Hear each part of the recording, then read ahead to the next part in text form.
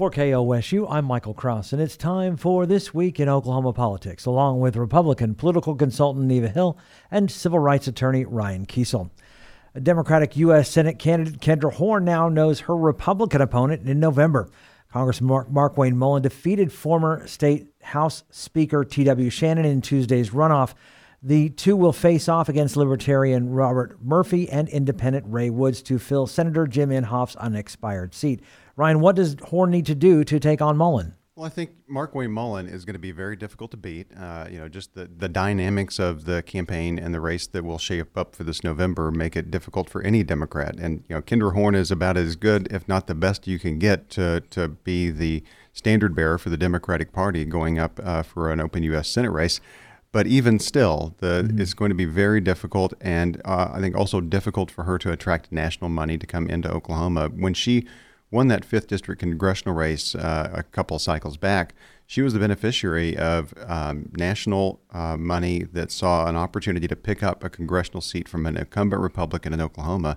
Right now, Senate Democrats across the nation are trying to just keep the Senate, and there's also a bunch of national money trying for Democrats to just keep the House, or to make sure that if they do lose the House, that they have as close of a margin as possible. So it's going to be difficult to attract that national money. That said, Kendra is a seasoned campaigner. She works really hard. She's got a good team around her. I think that her messaging really writes itself. She's somebody who really wants to represent all Oklahomans.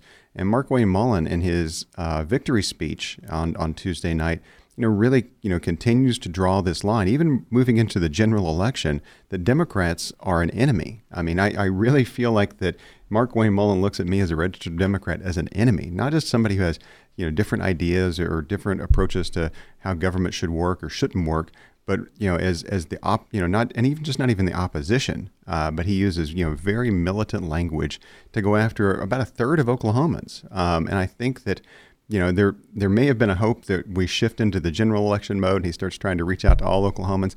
That is not the case. I mean, he has made it very clear that when he goes to Congress, he's going to represent, number one, Donald Trump first, and then number two, Republicans, to the extent that they don't disagree with Donald Trump. We've already seen some of that with him saying that he won't necessarily support Mitch McConnell as majority leader if the Republicans do take the United States Senate back. That is a direct result of Trump's endorsement of Markwayne Mullin, because Donald Trump and Mitch McConnell don't like one another. Neva. Well, I think that's not exactly true. I mean, I think the takeaway is this. Markwayne Mullin and James Lankford, as the two U.S. Senate candidates races, Senator Lankford, Congressman Mullin, now the nominee in the other Senate race, what we have is the backdrop of the focus on national Democrats. It's not about Oklahoma Democrats who historically, in the last multiple elections, have helped to make the percentage number for each of these Republicans winning at the top of the ticket significant, because they have crossed over and voted because they mirror their values, they mirror what they want to see contended with in Washington, D.C. So to make it a national race, which it appears that we have the two horns that have kind of taken that landscape and are trying to seize the mantle, will not play in Oklahoma. I mean, Oklahomans know their senators. They know what they want. They know what they've had in Senator Inhofe. They know what they want in the replacement for Senator Inhofe. And so I think when you see this, what took place on election night earlier this week, is we had a case where Markwayne Mullin and T.W. Shannon basically joined arms and said, we're coming together. I mean, what we have is, if there is, quote, a common enemy, the common enemy is what is going on in Washington, D.C. with the Biden administration, with a Democrat-controlled Congress, and they want that changed. And so I think the upshot is that there's unity and there's a focused message, and to suggest that this is an attack on Oklahoma Democrats or Oklahoma independents or libertarians is absolutely ludicrous. It is about Oklahomans unified in what they want in their representatives in November when the election takes place. Well, and I'm just using Markwayne Mullin's own words. I mean, he didn't say national Democrats, and we've seen this for a long time. When I was running for re-election in my last campaign, I was a supporter of Barack Obama. Democrats are attacked as, the party of Nancy Pelosi. I mean, we hear that.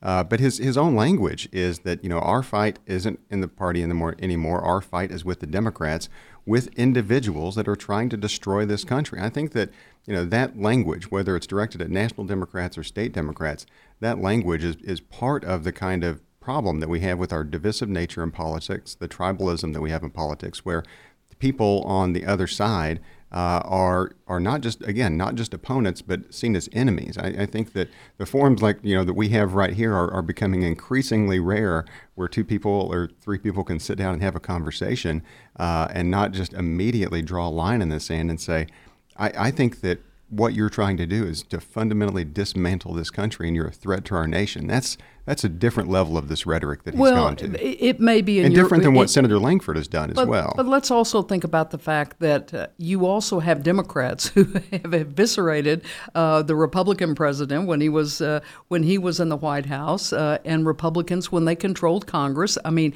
the contrast between the parties and what they want to see at the national level is stark. And I think in Oklahoma, it is very clear that type of very liberal, very out there agenda that is right now front and center with the Biden administration is something that Oklahomans will continue to reject. Meanwhile, Senator Lankford is facing Madison Horn, who beat Jason Bollinger for the Democratic runoff. The ballot in November also includes Libertarian Kenneth Blevins and Independent Michael Delaney. Neva, you are a general consultant for Lankford, and while no election is an automatic win, is Lankford fairly secure in his chance for re-election? Well, again, I think when we talk about the federal races across the board, I mean, we have to look at those, and they set up very well for Republicans to have great success on November 8th. And I think that is born out of the fact of what we've just talked about, the fact that Oklahomans have a choice, and the choice does come down to what they want to see in their elected leaders as they go to Washington and represent them and be their voice in Washington on the issues that are of ultimate significance and importance in their minds. So it is, I think no one would argue that it's an uphill battle in these races for the Democrats, just like Ryan just said. But there will be elections, and for the next 10 weeks plus, there will be campaigns conducted, and the voters ultimately will have the final say at the election box, and that's what makes this election season, as all election seasons, what it's all about. Right. Well, Senator Lankford's lucky to have Neva. Neva's not going to let him go on vacation between now and the election. That's right. And I don't think that he would anyways. I mean, he has. Yeah, he doesn't need me for that to be the case. ever since he announced for 5th District and was a member of, won that seat to become a member of Congress, I mean, he has been a pretty tireless campaigner. I also think that in many instances, even though he certainly hasn't moderated himself as much as I would like for him to moderate himself, he does present a different tone than Markwayne Mullin. So it will be interesting to see kind of the contrast and the messaging between, because it's pretty rare that you have two U.S. Senate seats going on parallel with one another. And so the messaging that Markwayne Mullin's going to push versus the messaging that we see out of Senator Lankford's campaign, my sense is that they're going to be a little bit different, and different in style, different in tone. And this is, and I hate to just, disregard Madison Horn altogether, because, she is, I mean, she, did a wonderful job winning the primary, winning a runoff election. And I think that, she is also a tireless campaigner, and maybe in a different political environment would be a much more formidable challenge for Senator Lankford. But right now, to me, the interesting thing in these two U.S. Senate campaigns is, will we see any of kind of the national debate that's happening within the Republican Party about trying to move the party away from being the party of Trump? Does that play out at all in the two U.S. Senate races here in Oklahoma, with Mullin probably doubling down on Trump? Does Lankford do that? I don't know, and I think we'll see. I genuinely hope that the party can become a functional political party again, and that we can just disagree on that rather than having to have a Republican Party that has too many members like Markwayne Mullin that feel that their path to power is to demonstrate fealty to Donald Trump. The Republican race for Congressional District 2, which started with 14 candidates, has finally come down to one. Former State Senator Josh Burkeen defeated State Representative Avery Fricks on Tuesday. Burkine moves on to face Democrat Naomi Andrews and Independent Ben Johnson for the eastern Oklahoma County seat. Neva, how do you rate his chances in November? Well, I think it's almost a foregone conclusion, certainly, that the Republican has every advantage. Josh Burkine in the 2nd District is the likely next congressman. But there certainly is a race. I think the dynamic there is that the folks that are opposing Josh Burkine are going to have, I think, great difficulty getting funding and being able to mount a serious campaign. I mean, this is the campaign that was fascinating was this runoff where you had ultimately about 64,000 votes cast, but probably in the neighborhood of $7 million spent in this congressional race, and that may be record-setting. Certainly, probably in the 2nd District. So, I think it was interesting that when the slugfest was over, I mean, you really had about less than 3,000 votes separating the two candidates. So it was hard fought, and certainly geography, I think, always has a lot to do with that district because it is so large, and there are pockets both north and south in that district that weigh in heavily. And you had Fritz from the Muskogee area, you had Burkine from Durant in that area. So there was that contrast, and even more dramatic, I think, was the fact that Josh Burkine became the candidate of the Freedom Caucus. I mean, you had the House Freedom Fund, which has some of the more high-profile congressmen and women in there is Jim Jordan of Ohio and Marjorie Taylor Greene of Georgia and others. There were other members of that caucus that came in and campaigned with Josh Burkine in the closing stretch. And certainly there was a lot of money poured in on both sides. So we'll see some interesting dynamics in terms of what this looks like going forward, but it's certainly a change in terms of Markwayne Mullin being from the northern end of that district, and now Josh Burkine from the southern end of the district potentially if he ultimately prevails on November 8th. But I think that you've got a lot of folks that paid some attention to this race because of the intensity in the runoff. I don't think we'll see as much focus in the general. Ryan. I don't either, and it's a shame. Ben Bulldog Robinson, as an independent in this race, former Senator Ben Robinson, to the extent that he's able, Democratic Senator Ben Robinson, Democratic Senator Ben Robinson, to the extent that he is able to, mount any sort of a campaign, he is just a treasure trove of policy knowledge and understanding of Oklahoma. Does he have a shot in November? I mean, it's a snowball's chance in last week's weather. So I would love to see him be formidable, but I just don't see that happening. The campaign, I think, Neva's right. Geography played a huge part in it. Where are those votes coming from? Who is showing up? Burkine got that advantage on election night, but it was a very small advantage. I mean, you watch those returns come in.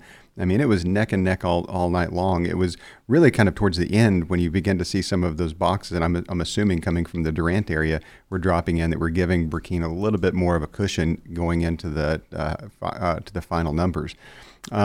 Without exit polling, it's difficult to really understand or appreciate what did make the difference. But in a race that's this close, then having your former constituency as a state senator, and then Representative Fricks bringing his constituency in, the outside money that came in, the endorsement from the Freedom Caucus, which is interesting. It's this interesting new dynamic that's happening in congressional races. It happens on the Democratic side as well, where internal caucuses within the congressional delegate, within members of Congress, begin to come in and recruit people. It's almost like, which cafeteria table are you going to sit at?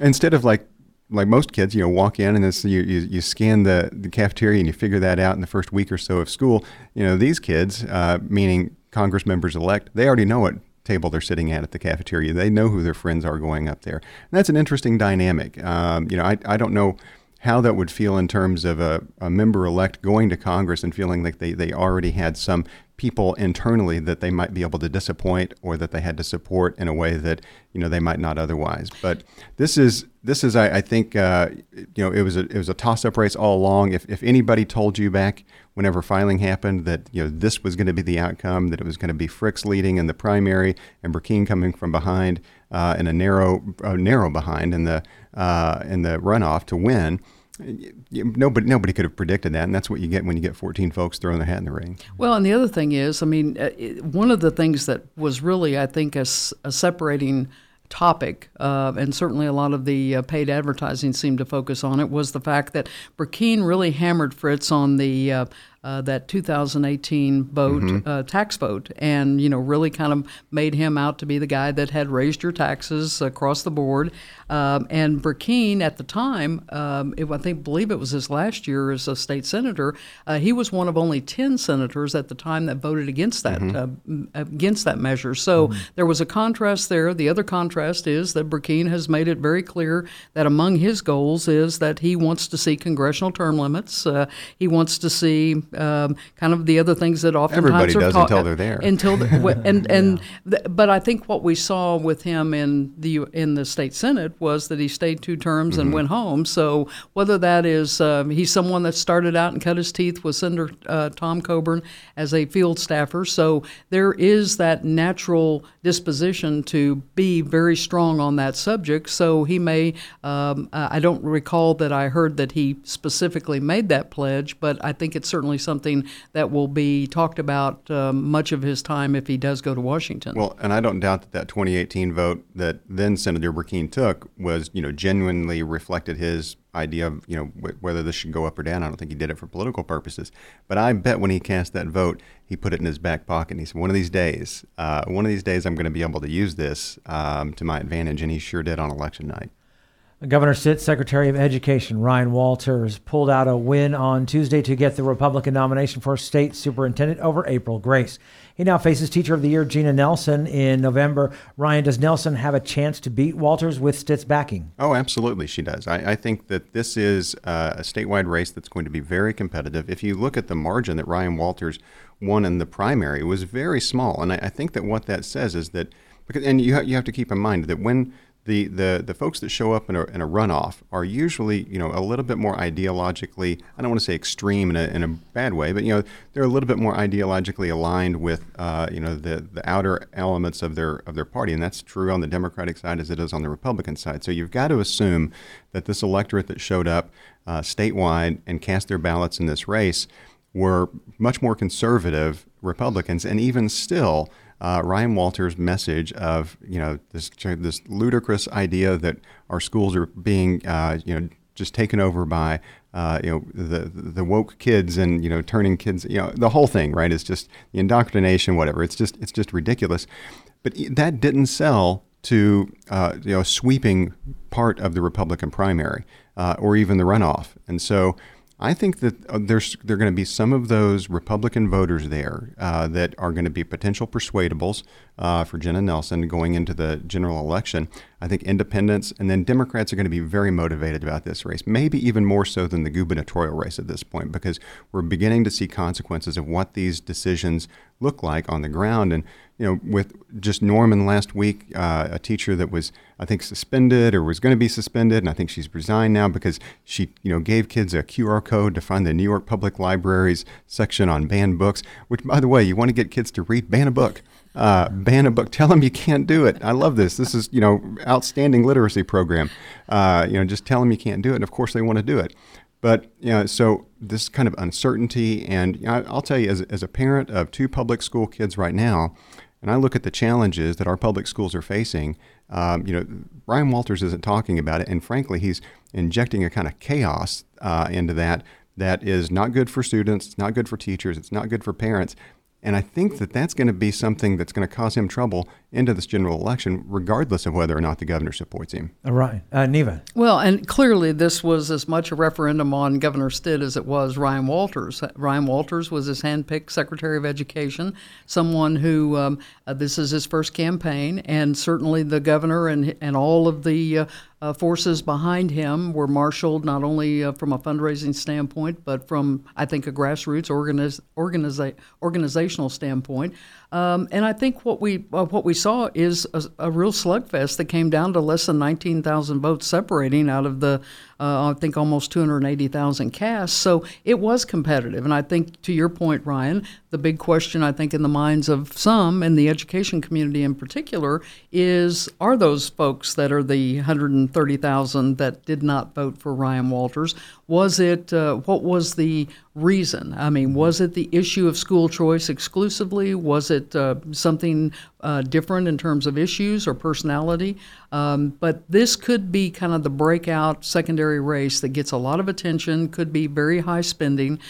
Clearly, I think Democrats are as focused on that race as they are the governor's race. You have two females in both of those positions that may work in tandem. So you could have the governor and his choice for the next superintendent of education versus the current superintendent of public instruction, Joy Hoffmeister, and the nominee on the Democrat side. So it could make for a fascinating fall campaign. And I think it's clear from what was said, even on election night, that Ryan Walters basically said that it was Governor Stitt's education vision and school choice that was going to happen in the state of Oklahoma. So they've thrown down the gauntlet. There's been a lot of money come in already, not only at the statewide level in these races, but legislative races, as we talked about, particularly in the primary, but even in the runoff. A number of those races at the legislative runoff level were turning on school choice. I mean, who was for or who was not for school choice? That seemed to be an issue that had bubbled up and was paramount in some of those races that came down to the wire. So I think we're going to see a lot of conversation about this, and we'll see in rural Oklahoma whether they take to that conversation or whether or not they feel that threatens the very livelihood of their communities, which is their public schools. So I think this will be one to watch and could get some national attention as well. Yeah, I think that's right. And I think Democrats have to be careful here as they're trying to persuade independents and Republicans to come over and at the same time energize their base, that they don't fall into the trap of being opposite everything that Ryan Walters is saying, or immediately discrediting concerns from a parent that they hear about that is concerned about something that their kid learned in school. I think that there are ways to think about that, ways to think about parental involvement, but without having to go to this extreme that Ryan Walters has. But if the Democrats go the other way and try to speak to a very narrow class of people on social media, I think that opportunity for them to win this seat in November, I think it evaporates.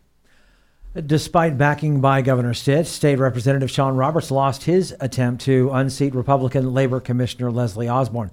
Osborne now faces Democrat Jack Henderson and Libertarian Will Dougherty in November. Neva, does this primary win give her a boost heading into the general election? Oh, absolutely. And I think it certainly sets up for the likelihood that Leslie Osborne will be reelected Labor Commissioner. I mean, when you look at, again, the opponents that will be on the ballot in November are underfunded, will have, I think, an exceedingly difficult time being able to raise money or get a message out there. It's not a race. Those secondary races always suffer from lack of interest, lack of focus, and unless there is something to really create some interest, it's going to be very difficult for her opponents to really mount a serious challenge in all likelihood. So I think the other thing about the takeaway of this race is that we did have the governor supporting her opponent, going against an incumbent Republican office holder and not being successful. And I think there were several factors in that. Certainly a lot of the last-minute give and take, the lawsuit that was thrown out there, a lot of the allegations thrown out there. And I think that this will be something that will continue beyond the election returns. I mean, this is something where we'll still be talking about this probably well into the fall, some of the aftermath of some of those actions. And I think that the upshot in terms of Leslie Osborne and her race was that she was well-funded and ran a strong campaign, and that all of the problems that came up with Sean Roberts toward the end became insurmountable, and the governor really seemed to really focus at the end on making sure Ryan Walters got across the finish line more so than even Sean Roberts. I mean, there was more last-minute intensity and activity in that race because I think there was, again, as the results indicated, a much more competitive race all the way to the wire. Right. Well, Jenna Nelson and Democrats on the superintendent race, they've got Ryan Walters to raise money against. I mean, they have a very clear line in the sand of here is a candidate that we believe is just, frankly, too extreme and too disastrous for public education in Oklahoma. We cannot let him win. That's where that support and intensity is going to come from. You're not going to find that against Leslie Osborne. Leslie Osborne is a genuine, just a legitimate moderate, and she, wakes up every morning and goes and does her job at the Labor Commission, and really hasn't become one of these political firebrands. And so when she was running for re-election, I know she was reaching out to not just Republicans, but independents, but Democrats, raising money, talking about her campaign. There are a lot of Democrats that are like, you know what, even if in a statewide secondary race like this, without a really strong candidate on the other side that's well-funded, just stick with a moderate. I mean, I think she's going to have a very easy path, I think, going to November. Most likely will be reelected. And I think it's a success story for moderates, and I think it's also a blueprint for how Republicans can run and win in states like Oklahoma without having to kiss the boots of Donald Trump. In a non-runoff news, the Secretary of State has certified enough signatures to get recreational marijuana on the ballot. State Question 820 would allow for the legal use of marijuana for anyone over 21, with money going to schools, health organizations, and local governments. Ryan, you're a senior advisor for this group. How likely is it we'll see this on the ballot in November? I think we'll know in the coming days. As folks are listening to this, you're probably listening to it on Friday, after a Supreme Court referee has heard arguments from our camp and also arguments from the state about the request that we've made. And that's very simple. It's to ask the court, which has the ultimate decision, to make a final decision on what the ballot title language will be, send that to the election board, have the election board print these ballots, and have them ready. They don't have to send these things out until September 25th. That's the real deadline. They've got to have them out by September 25th for servicemen and women and absentee ballots overseas. The secretary of the election board right now is saying that the deadline he has is August 26th. He has to have notice by close of business of what's going to be on the ballot because he wants to go to print on August 29th. I'm sure that's convenient, but at the end of the day, that's nowhere in statute. That's nowhere in the Constitution. It's nowhere in rule. They made it up. And so it shouldn't be a lot of inconvenience. A minor inconvenience is a small price to pay for a government to ensure one of the most precious rights that we have as Oklahomans, the right to initiative petition, is fulfilled. I'll say 117,000 Oklahomans with valid signatures certified by the state election board or the Secretary of State. We turned these in on July 5th. The count took over 7 weeks. Previous counts have taken 3 weeks or less. Even with the new process where they say they're validating every signature against the voter roll, the idea that takes 7+ weeks is just ridiculous. And so we did everything right. Oklahomans are ready to vote on this. Waiting even a year means more people ending up in jail and prison, and loss of millions of dollars in revenue that would be coming in from adult use marijuana sales going into, as you mentioned, Michael, critical state services, all without raising taxes on anybody except for those buying recreational marijuana, many of whom are going to be our neighbors to the south from Texas. And I love taking money out of their pockets. Neva. Well, it will be interesting to see what happens. I mean, and what the court does, what this, what occurs. But if it gets on the ballot, it's a fascinating question because I've heard arguments on both sides, who it helps, who it hurts, in terms of party, in terms of turnout, all of those kind of things. I think kind of a sidebar to this is that I did read, I believe this week, that the folks that were involved with State Question 818 and 819 now say that they do not have sufficient time to kind of move forward with their petitions and will not be filing anything. So it really centers now on this one question of, will this be on the ballot on November 8th, or will it be a year from now, or whenever the governor can next put it on the ballot? So, and will there be fallout if it doesn't make the ballot? Who knows? I mean, you would certainly be able to speak better to that, Ryan. But I think it is something that folks are paying a little attention to on both sides. Those that are certainly favor it, but also those who oppose it. Believe that medical marijuana was what people voted on overwhelmingly in 2018, and for all practical purposes, many people believe it's legalized marijuana today in the state of Oklahoma, except that you have to buy a card to legally be able to purchase it. So it'll be a fascinating campaign if it takes place, but I would say I would agree with you on the issue of the fact that it took as long as it did for the process to go forward through the Secretary of State's office, those things need to be streamlined and not be issues in the future. Every election cycle, we hear from lawmakers, and they talk about the initiative petition process. Many of them don't like it. They want to change it. They say that it needs to be harder. Let me just tell you, as somebody who's been through several of these initiative petitions at this point, some that have won, some that have failed, it's not easy. On this one, it cost us over $2 million to get our signatures in time. The amount of effort and just personnel power that it takes to get here. And then, the legal challenges, the amount of legal fees that we've had to pay for really smart lawyers. My good friend and counsel, Melanie Regani, who's just done remarkable work and will be arguing in front of the court on Friday. All of that stuff costs a lot of money. The idea that we have a process that's too easy isn't really the question. The idea that we need to fix it, absolutely. There ought to be deadlines in place. If you turn in by this date, you're guaranteed to make it. There ought to be obligations on the Secretary of State or any vendor that they pick. This is how long you have to count. Now, I will say in conversations that I've had with the governor's team about this, there is a willingness that whatever happens here, to have a conversation on the back end about how can we reform this system so there's more certainty moving forward in the future for proponents of these initiatives or people that may want to protest them. Ryan and Eva's comments do not necessarily reflect the views of KOSU, its staff, or management. Programs like this are made possible through support from KOSU members who are listeners like you.